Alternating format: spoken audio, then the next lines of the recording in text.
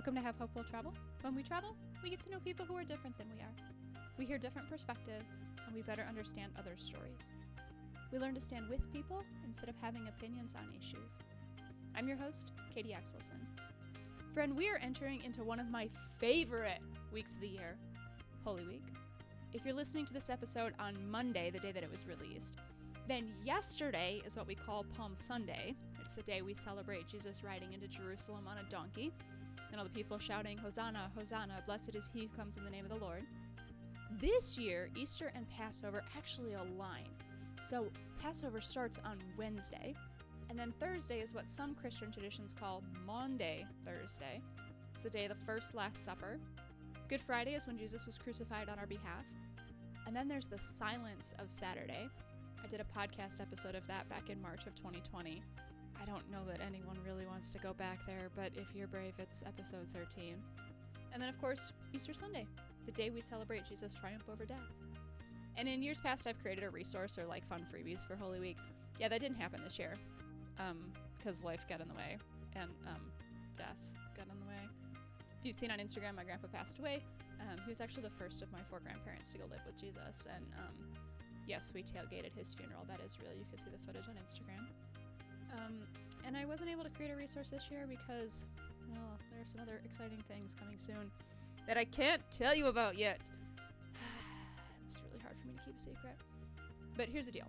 I can't do this myself. I don't do this myself. I've had a team around me since the very beginning of Have Hope Will Travel, and it's time for that team to grow and change. And so I would love for you to join the volunteer team of Have Hope Will Travel. Maybe one of your skill sets matches one of our needs, or maybe there's a skill set you want to practice, and we could be a safe place for you to get started doing that. Something like writing show notes, creating graphics, transcribing, finding guests, creating videos. Oh my gosh, there are so many ways to get involved. So many cool things that we could do if our team was larger. So many cool things we could do if I didn't have to do the hard things. So let's talk about it. Let's start a conversation. Send me an email, katie@katieaxelson.com. I would love to hear how you think that you may be a good fit for Have Hope Will Travel, and let's chat about it from there. This week's perspective may be something that some people don't even consider a different perspective. Or maybe you consider it a really different perspective. Or maybe it's one of those things that you've heard of, but you don't really know anything about because you haven't taken the time to listen. Meet our new friend, Carrie Miller. Carrie's Catholic. Carrie and I met through a mutual friend, Anna Rachel Bolch, who was our very first podcast guest ever, way back in the day. Carrie is a writer and a blogger. She blogs at Surrendering for Greatness. She's from New Mexico, which is a place I have not yet been to, so I'm excited to get to learn about it. And she worked as a Catholic missionary for 4 years right out of college. Now she works as a freelance writer and marketer. Carrie, welcome to the show. Hey, Katie. Thank you so much for having me. I'm so excited to get to chat with you. Yeah, me too. So let's actually start with New Mexico. You're from New Mexico. Do you still live there now? Tell us a little bit about what makes that state different. So I was born and raised here in New Mexico, went to college in New Mexico, and it wasn't until after college that I left New Mexico. As you mentioned, I was a missionary for 4 years, and then after missions stayed in the South. Mm-hmm. So I was in Georgia and Tennessee and back in Georgia, and just moved back to New Mexico in 2020, towards the end of 2020. Okay. And New Mexico is just such, I do love it. I am so glad that I grew up here. I know a lot of friends, from growing up days were like, oh gosh, I can't wait to get out of this town. I can't wait to get out of this state. Mm-hmm. But it's delightful. The beauty here is very rugged. It is the desert. And it's, I think, like the 6th largest state in the country in terms of area. Wow. So I didn't it's know that. huge. Yeah, it's pretty Mm-hmm. large. I grew up in the northwestern corner, for example, and where I went to college in southern New Mexico, that was a 6-hour drive Wow. from south to north. Okay. So within the state, because it's so large, you have so many different landscapes. So Mm. people often picture, when they hear the desert. They picture like tumbleweeds and huge cacti and like nothing alive. But we do have parts of the desert that are that. We don't really have tall cacti. That's more Arizona. But we have desert, we have mountains, we have snow. Like I live in Santa Mm, Fe, and the elevation there is high enough that it really does snow. Like yesterday morning, we woke up wow. to 3 inches of snow. So most people think, Okay. New Mexico is just always hot and dry, and it actually gets really cold in the winter, Yeah. or parts of it do, not all of it does. Um, Mhm. so the landscape is very beautiful, it's very rugged. And Yeah. there is an ecosystem here. There is life. You just sort of have to be attuned to it. It's not the green, Sure. like the greenery of, Georgia or Tennessee, Mhm. but there is life here. It's so beautiful. And Mm. then the people here are just lovely. Like they are kind and warm and welcoming and relaxed and very Yeah. unpretentious, I would say.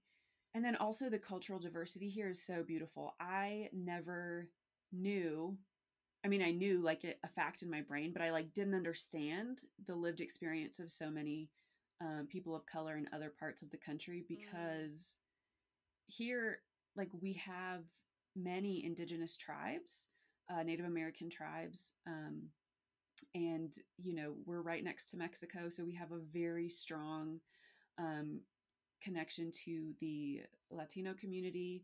And even Mhm. parts of northern New Mexico, well, all of New Mexico really was settled by the Spaniards years ago. And so the Spanish that is spoken in northern New Mexico, I have heard, I'm not fluent in Spanish, but the Spanish that is spoken there is closer to, like the Spanish that was spoken in the 1500s. It's kind of like archaic Wow. in some ways. Sure. Um, and so yeah, we're just all together. All of the cultural backgrounds are all together in the state. Yeah. I grew up with friends basically from every walk of life, every background, Mhm. every skin color, every hair Yeah. type. Like I was just really blessed to have um, friends from all walks of life. And it really wasn't Yeah. until I moved to Georgia and looked around and realized literally all of my friends here are white. And I Mm. like, how, how do I bridge that gap? Like I didn't Sure. know, because I mean, this is such a tangent, I guess, for our conversation, but rightly so.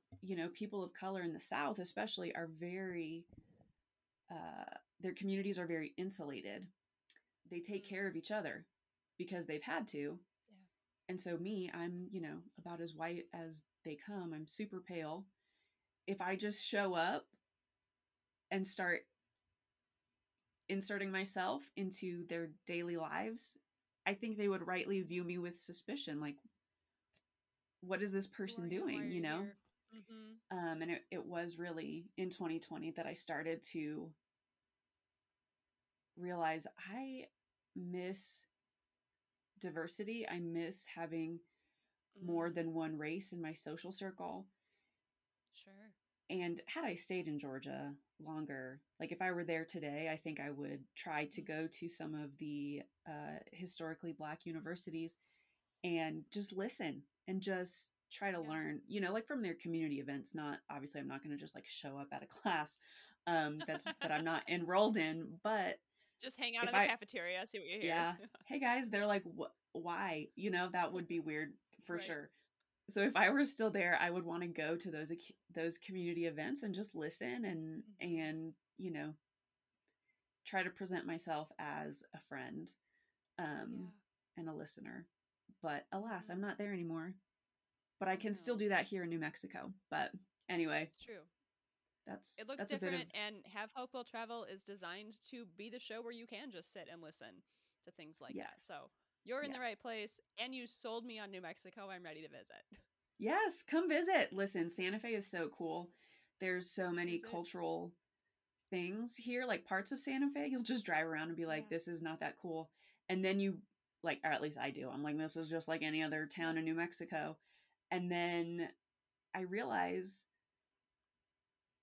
there are literally James Beard award winning chefs all throughout Santa Fe. Mm, So, wow. like, cuisine wise, it's a huge draw. There's a huge art community. Mm-hmm. There are jewelers. It's very cool. Very cool. The architecture is always something that I notice first in a new place, and I've always been drawn to the architecture that I see as represented in New Mexico. Obviously, I'm sure the whole state doesn't look as beautiful as I've seen in the pictures, but it always makes me want to go, oh, I want to see that in real life. Yeah, exactly. Santa Fe, I think, really plays into, like, the stereotypical Southwest architecture with Mm-hmm. adobe and like the Yeah. beams that poke out of the building. I don't even know. Mm-hmm. They have a name. I don't Yes. know what they're called. Oh, I'm sure they do. I don't know Uh, what they're the called either. Yeah, no clue. But the rest of Nope. New Mexico is more normal in terms of Sure. architecture. Like, not every town. It's like literally a city ordinance that new buildings have to match Wow. that style. That I So, didn't like, know. Walmart has that style, McDonald's has that style. There's a new storage, like, facility that Uh-huh. literally on the outside looks adobe because they have to match the style. So Wow. Santa Fe Sure. really plays into it. That's kind of cool. Tell us, do you have any advice for people who maybe have a diverse friend group or want a diverse friend group and are like, I don't really know how to do this? I also don't really know how to do it. I think, just in full transparency, I think one thing though they can do is listen with Mm, an open heart and yeah. try to put themselves in situations where they will encounter people of other Mm, backgrounds. Whether sure. that, I mean, that could be a different racial background, but it could also be a different faith background. It could be Hmm. a different educational background, political ideology. Hmm. It could be any of those things. And when you show up in those places, don't come in, even internally, like, don't come in with your fisticuffs up, like ready to Mm, debate. Like, just listen. Like, it, hmm. just listen Yeah. and be willing, I think, to be quiet and also to say hi and just be friendly, and also be willing to do it for a long time. Because Mm, when I was a missionary, my first year of formation, we lived in the North Georgia mountains, but we helped with the youth group at a parish nearby. And for whatever reason, there was a huge Mexican immigrant community there. And so most of the youth were children of Mexican immigrants or had actually immigrated, with their hmm. parents. And they did not know. They would speak to each other in Spanish. And again, I'm not fluent in Spanish, but I have had been around Spanish enough to be able to pick up on some of the things they were saying. So I, like, understood their jokes and would laugh and laugh. But outwardly, they saw this. They saw super white, Hmm. blonde, and other white skinned, fair haired people in Georgia are not used to Spanish or whatever. They had no way Right. of knowing that because I'm from New Mm, Mexico, I actually more closely identified with them than I did with interesting. my other missionaries who were white. Like, we, Sure. racially come from the same background, but because they had grown up in other parts of the country, they were outsiders and I looked like an outsider, Hmm. but there was no way for me to communicate my Mm, openness and love for their culture and appreciation for their traditions and their, all of the things that they held dear, other than hmm. to patiently show up for them and be kind to them and listen and Hmm. not strive, I guess, if that makes sense. Yeah, no, that's good. I hadn't even thought about like what does it look like to identify with someone who physically looks different than you do, and them not knowing that you identify more with them than the people you look like. What a contrast and an experience you've got. Mm-hmm. I also speak Spanish, and so I know the look of shock on people's face when this gringa pulls out some Spanish words, and they're like, "Wait, what?" So Wait, yeah, I what? understand. Yeah. I understand a little bit that moment of, oh, she actually does speak some Spanish. Yes. Yes. Yeah. I was in college, I was in a Latina sorority, and I was Mm-hmm. like one of two white people, but they were so open and welcoming. Like they very much were like, yes, we were founded by Latino women at Texas Tech, Mm-hmm.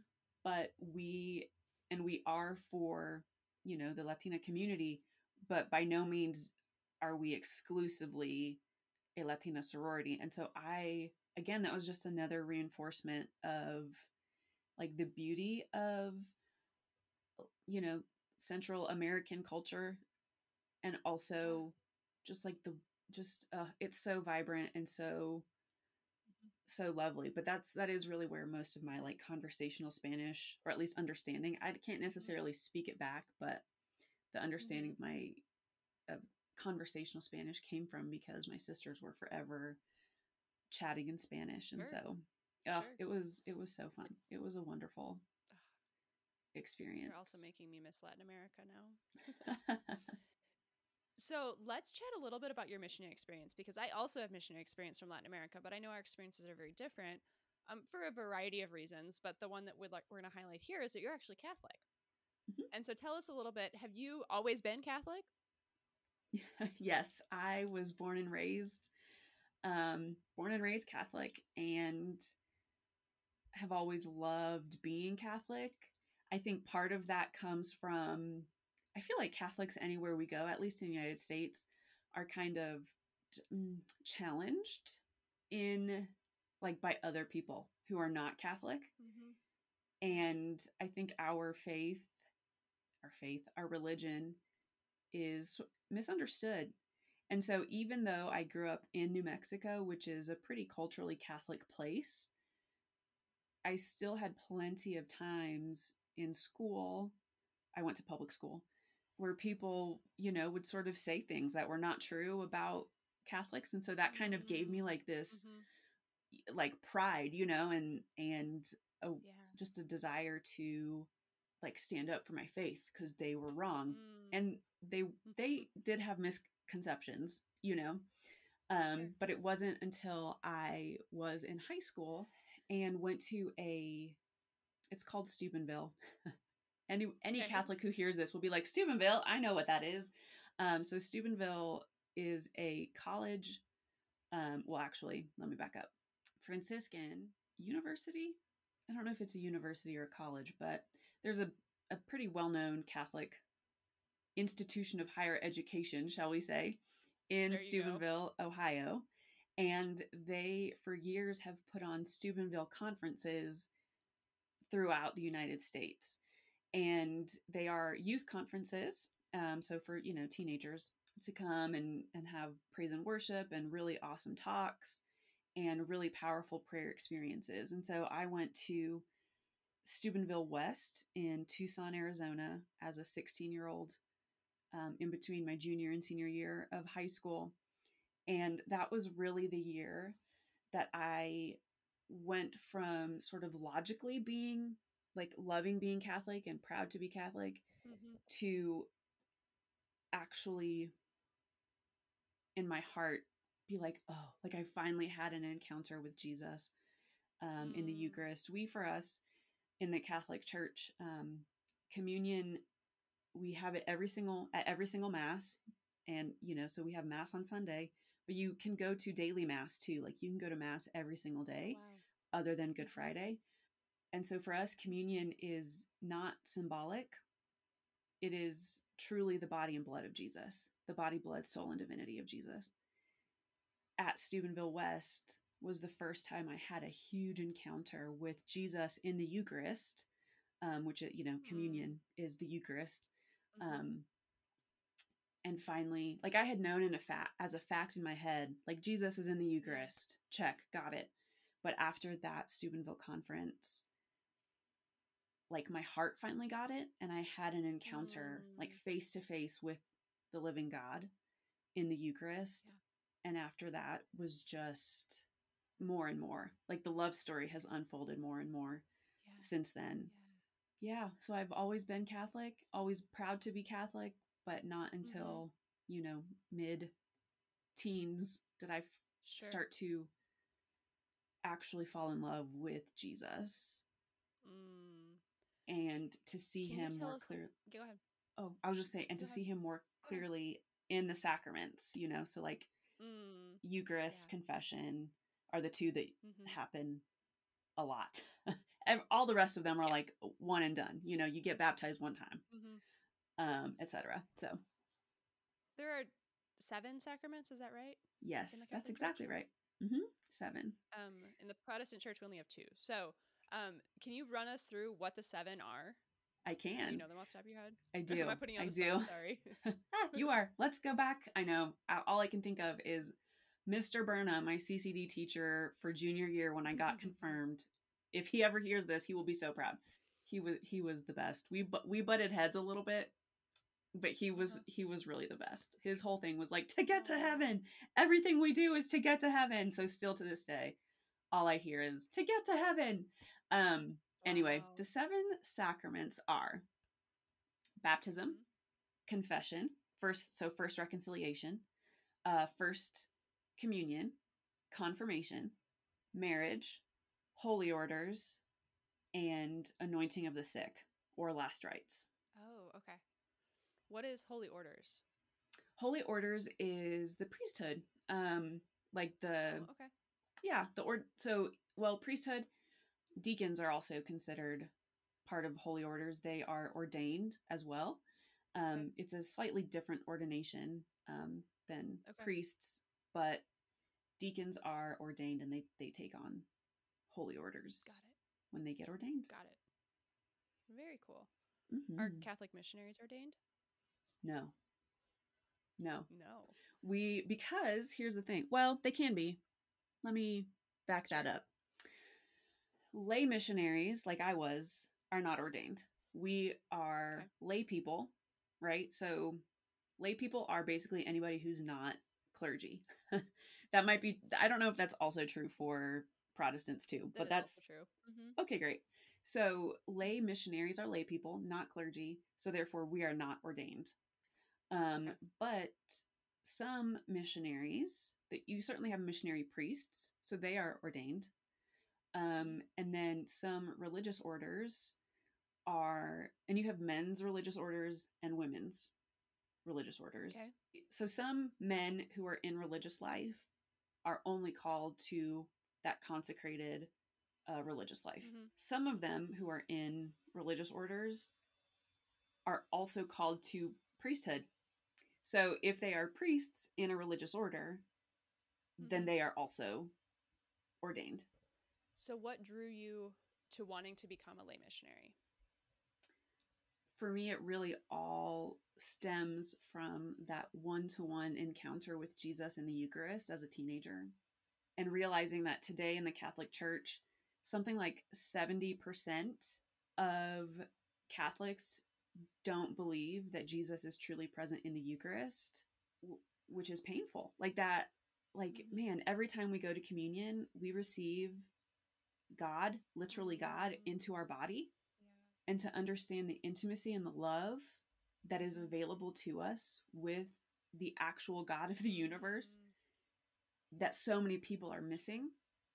And also, the more that I got to know Jesus, even as a missionary, the more I realized every single rule, if you will, is because of love, like from Mm. love. And so, if I Yeah. really just wanted to help other people have an encounter with God who is love, I want them to understand how, and I still do. Like, I'm not even officially a missionary anymore, but I still have this desire for Yeah. people to understand how loved they are by God. And that when they are able to Mm. have that person to person encounter with God, it changes everything. And so Mm-hmm. I wanted people to understand the love that God has for them, to experience the love that God has for them, and ultimately get to spend eternity with God in heaven. in the Catholic view of eternity, there is such a choice as hell. And which, sounds really dire and intense and scary. Really, hell, I think even C.S. Lewis wrote about this. Hell isn't punishment for doing bad things. Hell is kind of a choice. If we choose to live apart from God in this life, we choose to live apart from God in the next life, Now, that's not to say that God's mercy isn't huge and crazy. And I think the old school view, like Catholic old school views of, well, if a baby dies before it is baptized, like it's in limbo, its soul is in limbo. I think today that's probably one of those stereotypes that people have of the Catholic Church, because years ago that was kind of a debate among, Catholics of like, is limbo a place? Sure. Today, though, I think we have a deeper understanding of God's mercy. And so I think that he knows each heart, he knows each soul. He knows that some of us have never been presented with the choice of God or not God, or some of us never knew that we had a choice, etc. So just because a person might do bad things in their life and in theory choose to live apart from God, if they never knew that they had a choice or were making a choice, I think that God's mercy is big enough to not see past that. But basically, we don't know. As humans, we don't know. God can do whatever he wants, and his mercy is radical and wild and beautiful. But I, as a missionary, wanted and still want people to know that that love exists and that they can choose to live in that love and from that love. Yeah. That's so beautiful. And I feel like that is a common theme that Catholicism and Protestantism have in common, is knowing and experiencing God's love and then being able to share it with others. Mm-hmm. I think so too. We all believe in the same God. I'm such a fan of ecumenism. I never know how to say that word. I don't know. Ecumenism, I think. Because Ecumenicism, I think. There you go. Ecumenicism? Ecumenicalism? I don't know. You might be right. I have no idea. But I think that we have so much that we can learn from each other. Like even when I was a missionary, we would say, like, because we believe in the Eucharist, we believe that this is going to sound, to any Protestants listening, they're going to be like, wow, Catholics are psycho.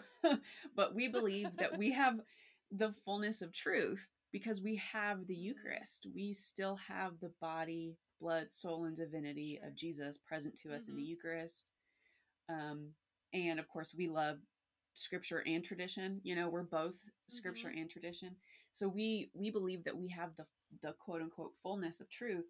But we have so much to learn from our Protestant brothers and sisters because, for example, just in my lived experience, when I walk into a Protestant church, I am so welcomed and like loved on and just there's a kindness and a warmth.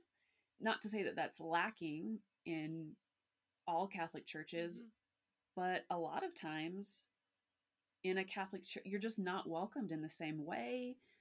Oh, not always. Some parishes are better at it than others, but yeah, there's a lot that we can learn. And then, just like this study of scripture, there's so much that we can learn from each other because we all believe in the same Jesus. We all believe in the same God.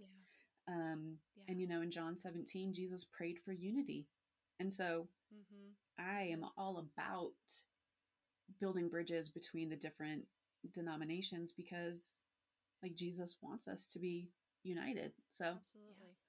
I listened to Father Mike's Bible in a Year last year, and I loved getting to have him read scripture. I did it mostly over breakfast. So he was reading scripture to me for breakfast. I mean, it was absolutely beautiful. And then I love the way that he unpacked the scriptures and some of the Catholic views, because I feel like I understand a whole lot more. I don't necessarily agree with everything. I mean, so sometimes I have to like recommend the podcast with a disclaimer, because if somebody is new to the Protestant faith, I don't want to confuse them.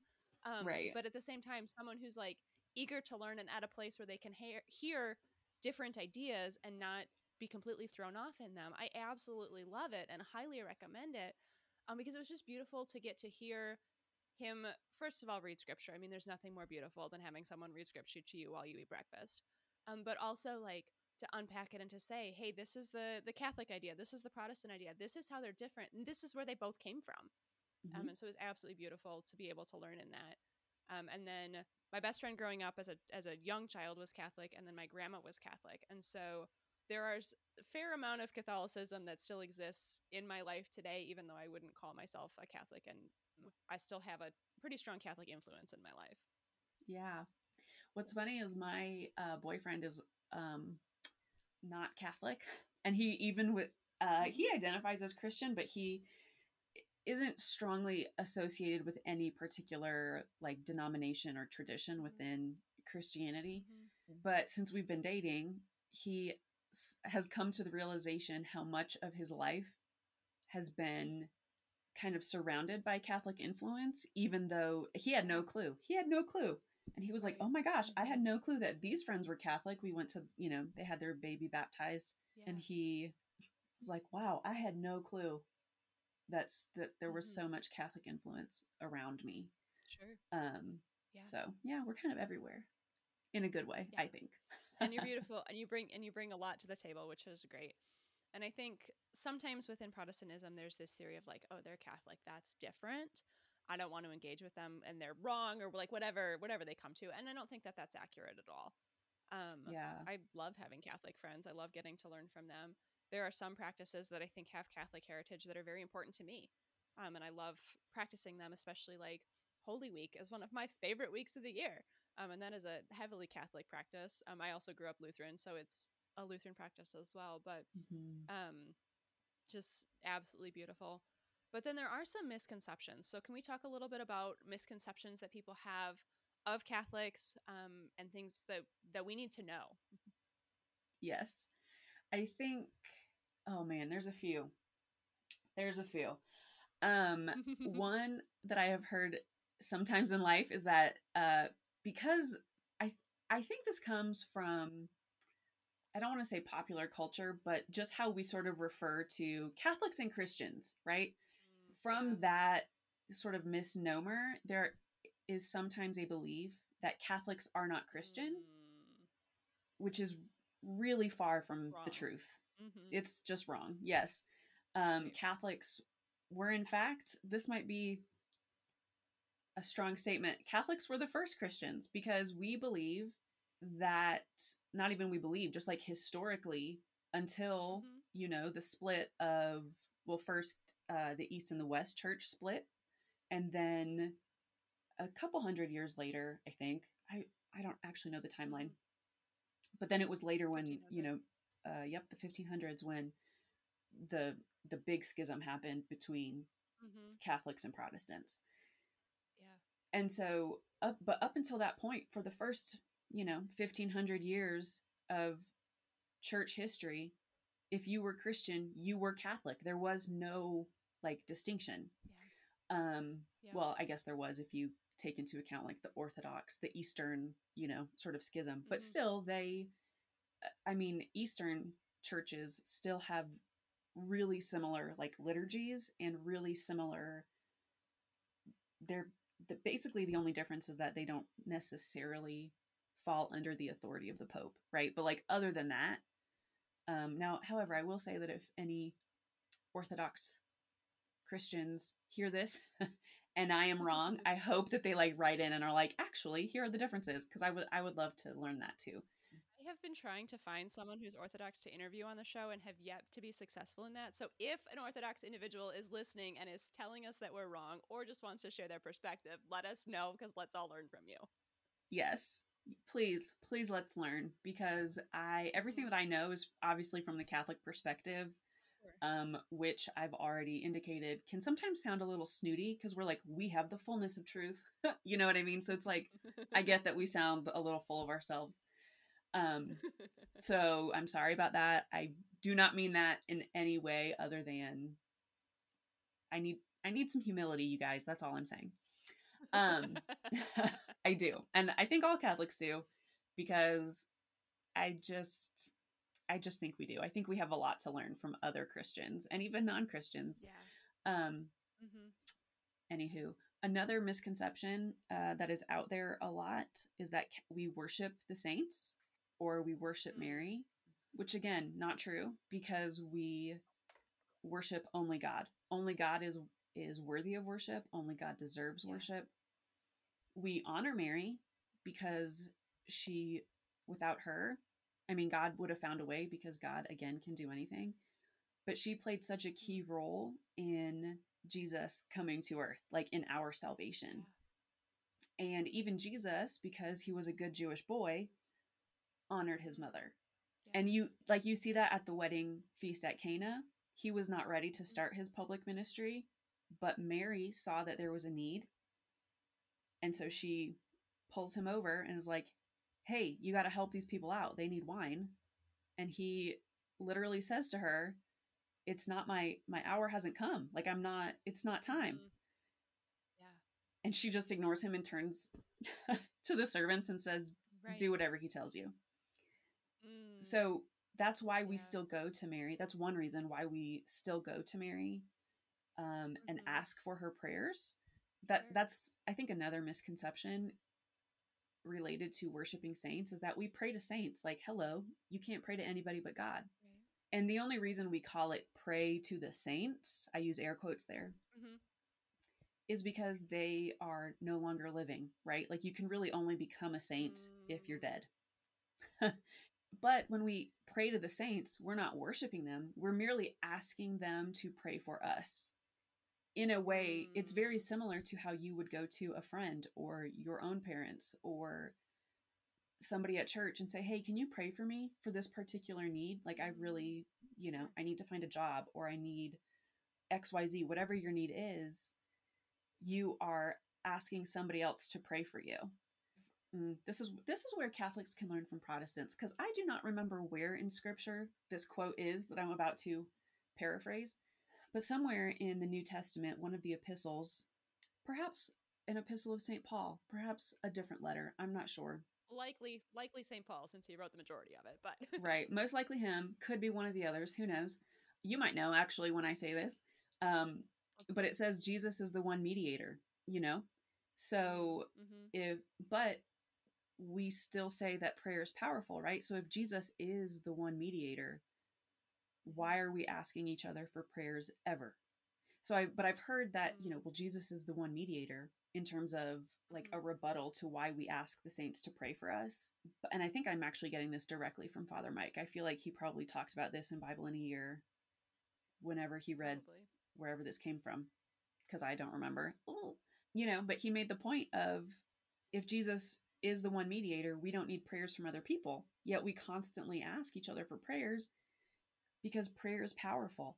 And so when we are praying to the saints or asking them to pray for us, that's all we're doing. We're only asking them to pray for Mm. us in a particular way.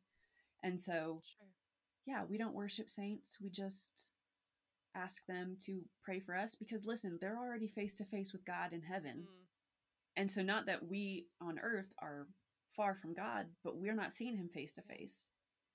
And so, Right. we don't have as direct a line, if you will, that the saints Mm-hmm. have. And, and also like hashtag real talk, a person only becomes a saint after there's a certain number of miracles Mm. associated with them or like to their Mm-hmm. intercession. This is such a random thing.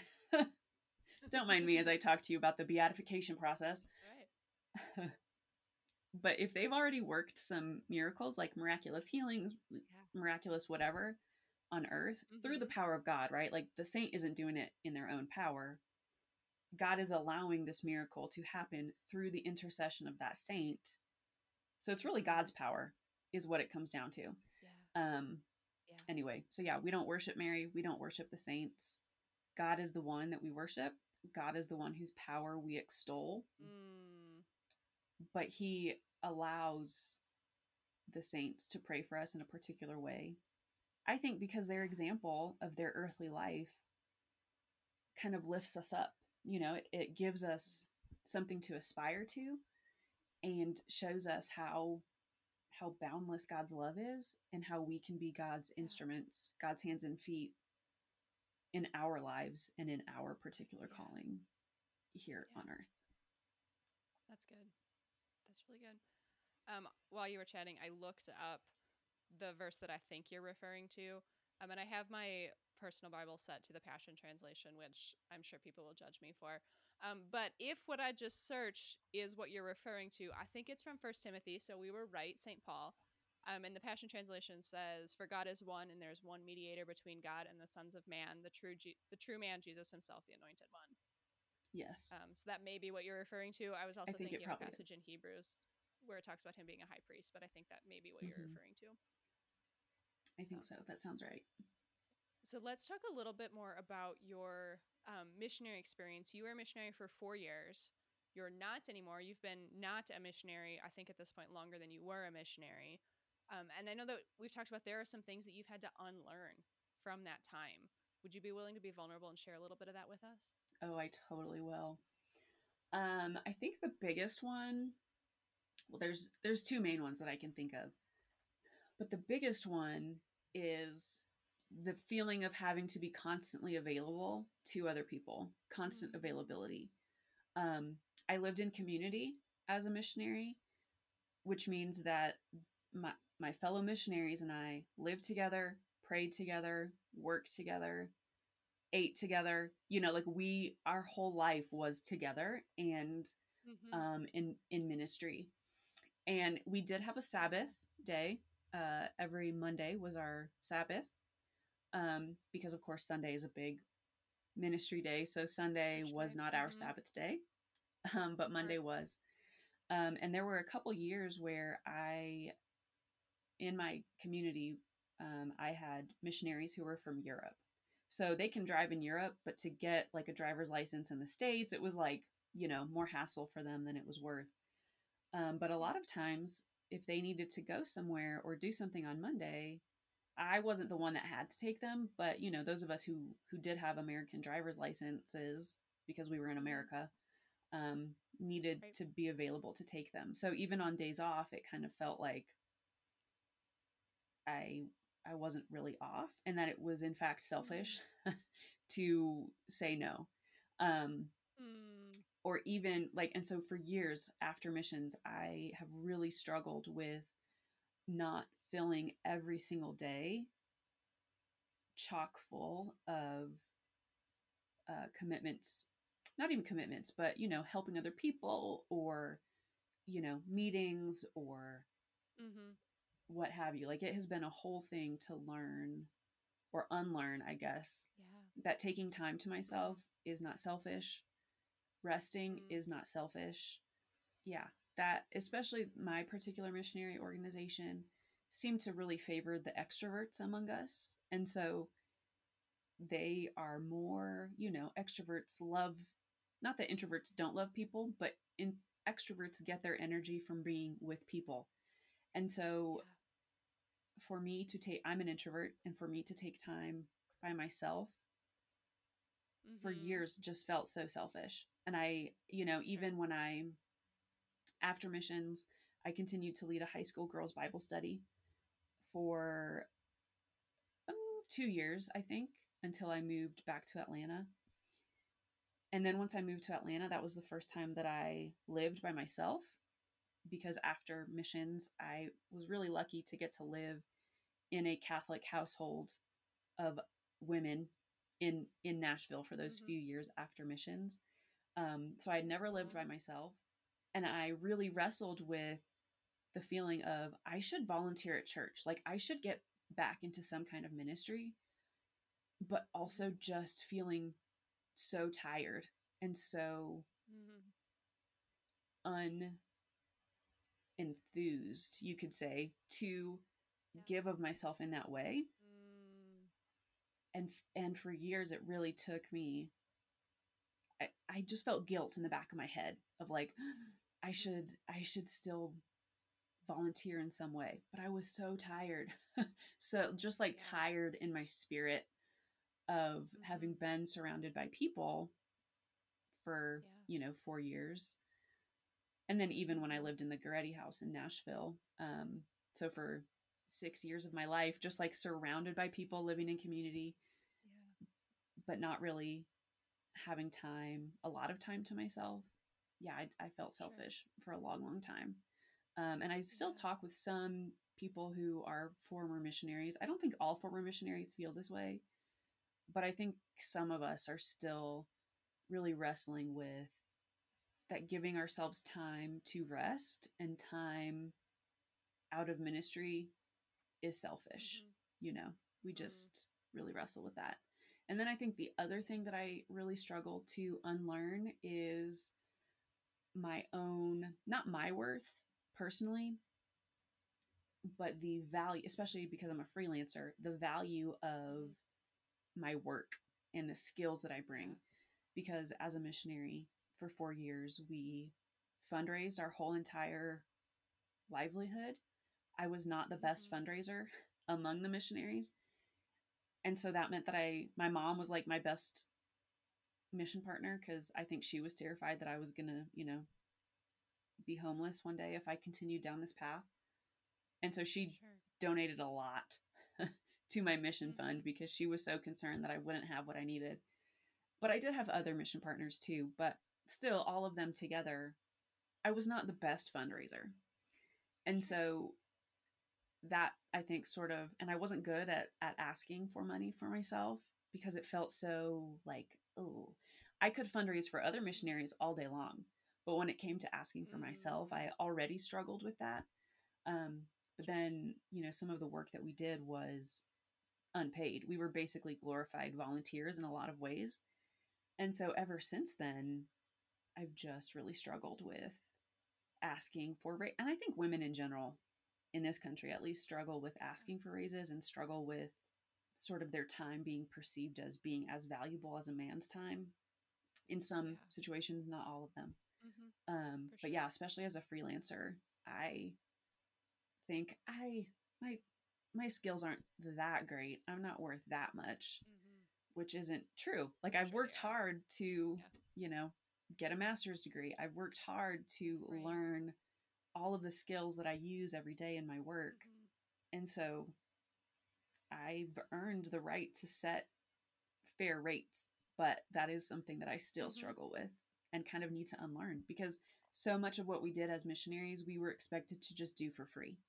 And we're expected Yeah. to, in a way, be just free labor for certain Mm. aspects of not even our mission organization, but our Yeah. missions was like a separate but related entity to a larger youth ministry organization. And so, Sure. in some ways, that larger organization, I think, just thought they were part of our mission. But, we Mm. kind of struggled with no, no, we have given up years of our lives to evangelize and preach the gospel, not to be Yeah. unpaid labor in your store, Sure. So, but there was like a disconnect anyway. And so Mm-hmm. still to this day, I feel challenged by needing to, Mm-hmm. especially as a freelancer, um, Yeah. but to I bet. say, I have skills that Mm-hmm. you need to pay me for, like that still is really hard. Right. Yeah. No, that's so valid. Do you have any tips for overcoming those challenges? In terms of the feeling that not serving all the time is selfish, I think my biggest tip, as you know, brisk as this might sound, is still to just take the time. I think we hear Mm. a lot that you can't pour from an empty cup. Like you cannot serve Mm-hmm. people, you can't give other people what you don't have. Yeah. And I think that is true, especially for anyone who is a former missionary or has just left missions or is leaving missions soon. Mm-hmm. For whatever length of time that you were a missionary, you probably have some vestiges of like lingering guilt for not still Yeah. being a missionary. Mm-hmm. And I would say for me, I was a missionary for 4 years. I left in 2014. So now it's 2023. Eight So years. it's 8 years. Thank you. Nine I was like, years. man, I majored in Yeah. English. Math is hard.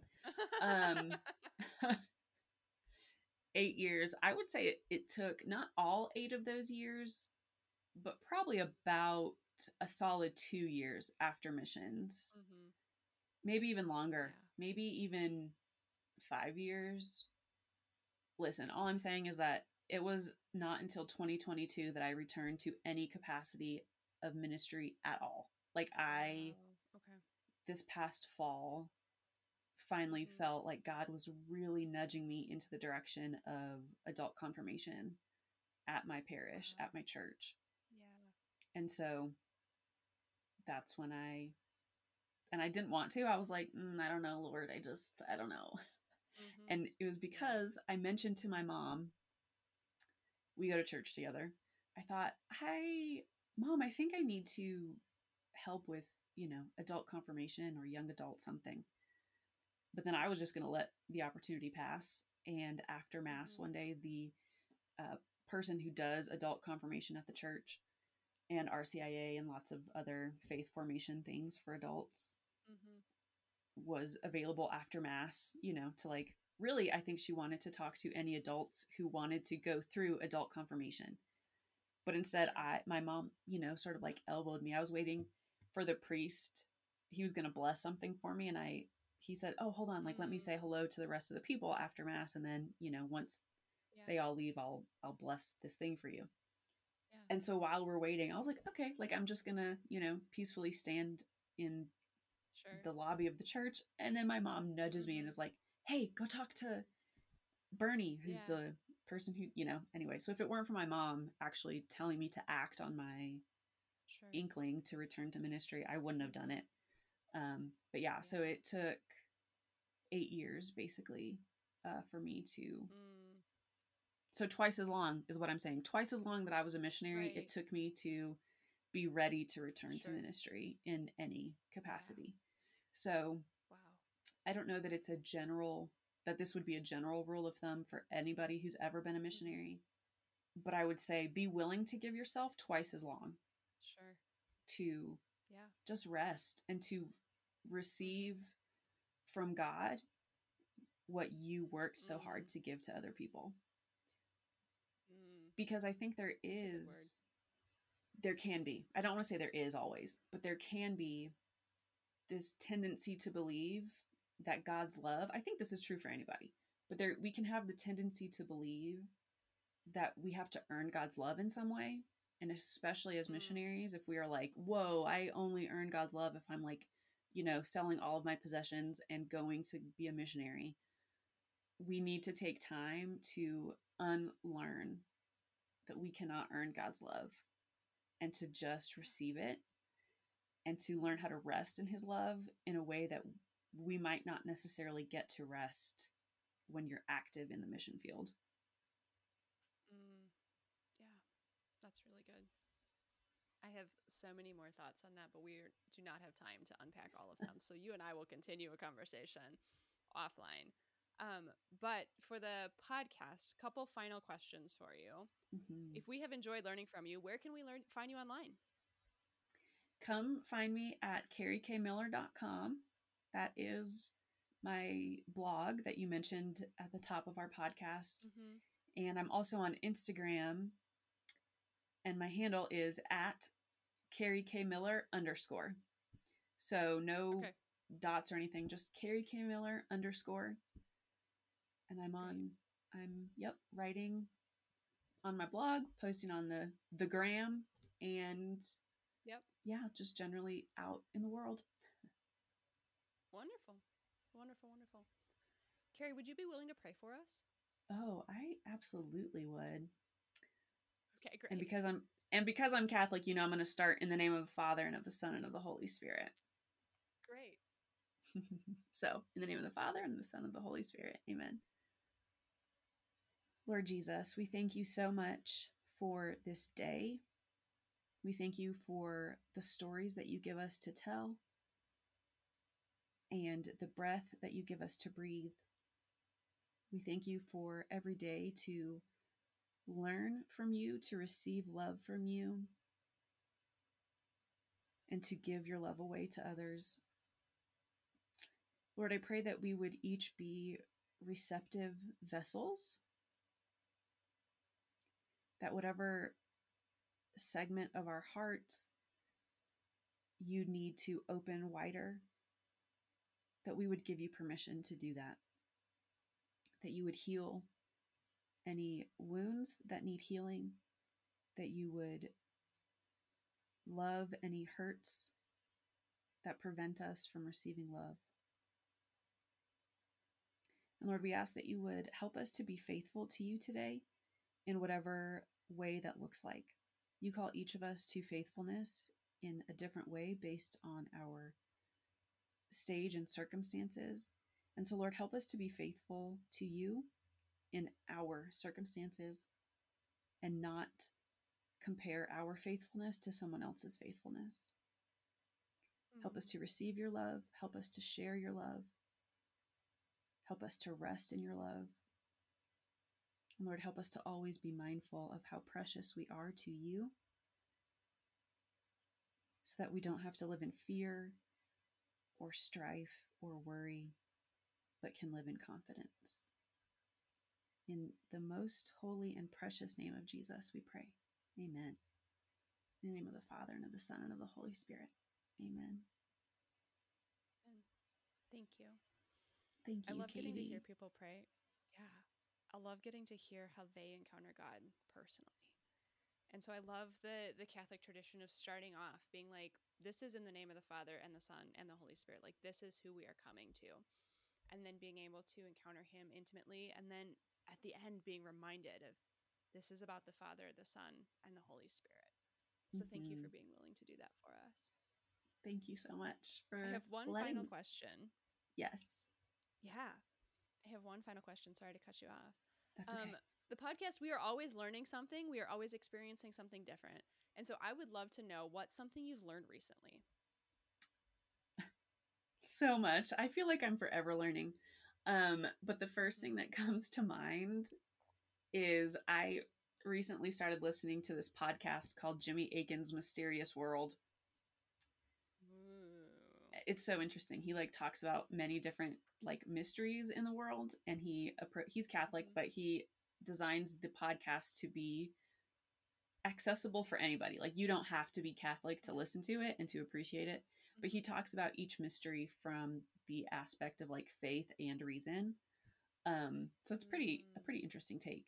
But I recently learned that there is a belief or thought process called transhumanism, which is crazy. I mean, to me, it's crazy. Maybe to transhumanists, it's not crazy. But so I learned from that podcast, like, that transhumanism exists, what it is. I can't really explain to you what it is, but it's basically like the biggest definition, if you will, of transhumanism is that eventually we will be able to, like, you know, upload our consciousness to robots. Like, we'll all live in the cloud. That we, you know, age lifespans will be extended. You know, we could get like implants in our brains that help us like automatically do things. It's like a whole thing. I think some of it is within our reach. Like, I think we're getting close to some of it being true. But I hope that not all of it becomes true, because, you know, especially as Christians, we really believe like we are body and soul and intellect. Like, we are all of those things. We're not just our brains. We're not just our whatever. We're not just our brains. And so I don't know, we won't still be human if just our memories are uploaded to like a robot. You know what I mean? Anyway, it was fascinating. It's a fascinating podcast. That is fascinating. Interesting. I've got some things to think about. Yeah. Well, Carrie, thank you so much for your time today. I have loved getting to learn from you, getting to hear your perspective. Really excited to someday visit New Mexico and to further embrace our Catholic brothers and sisters. As we all follow Jesus together, I think that's who we are as brothers and sisters, right? Because we're all following the same God, the same Father. So thank you so much for sharing your perspective with us and for your experience as well. Thank you so much, Katie. It was such a treat to get to chat with you today.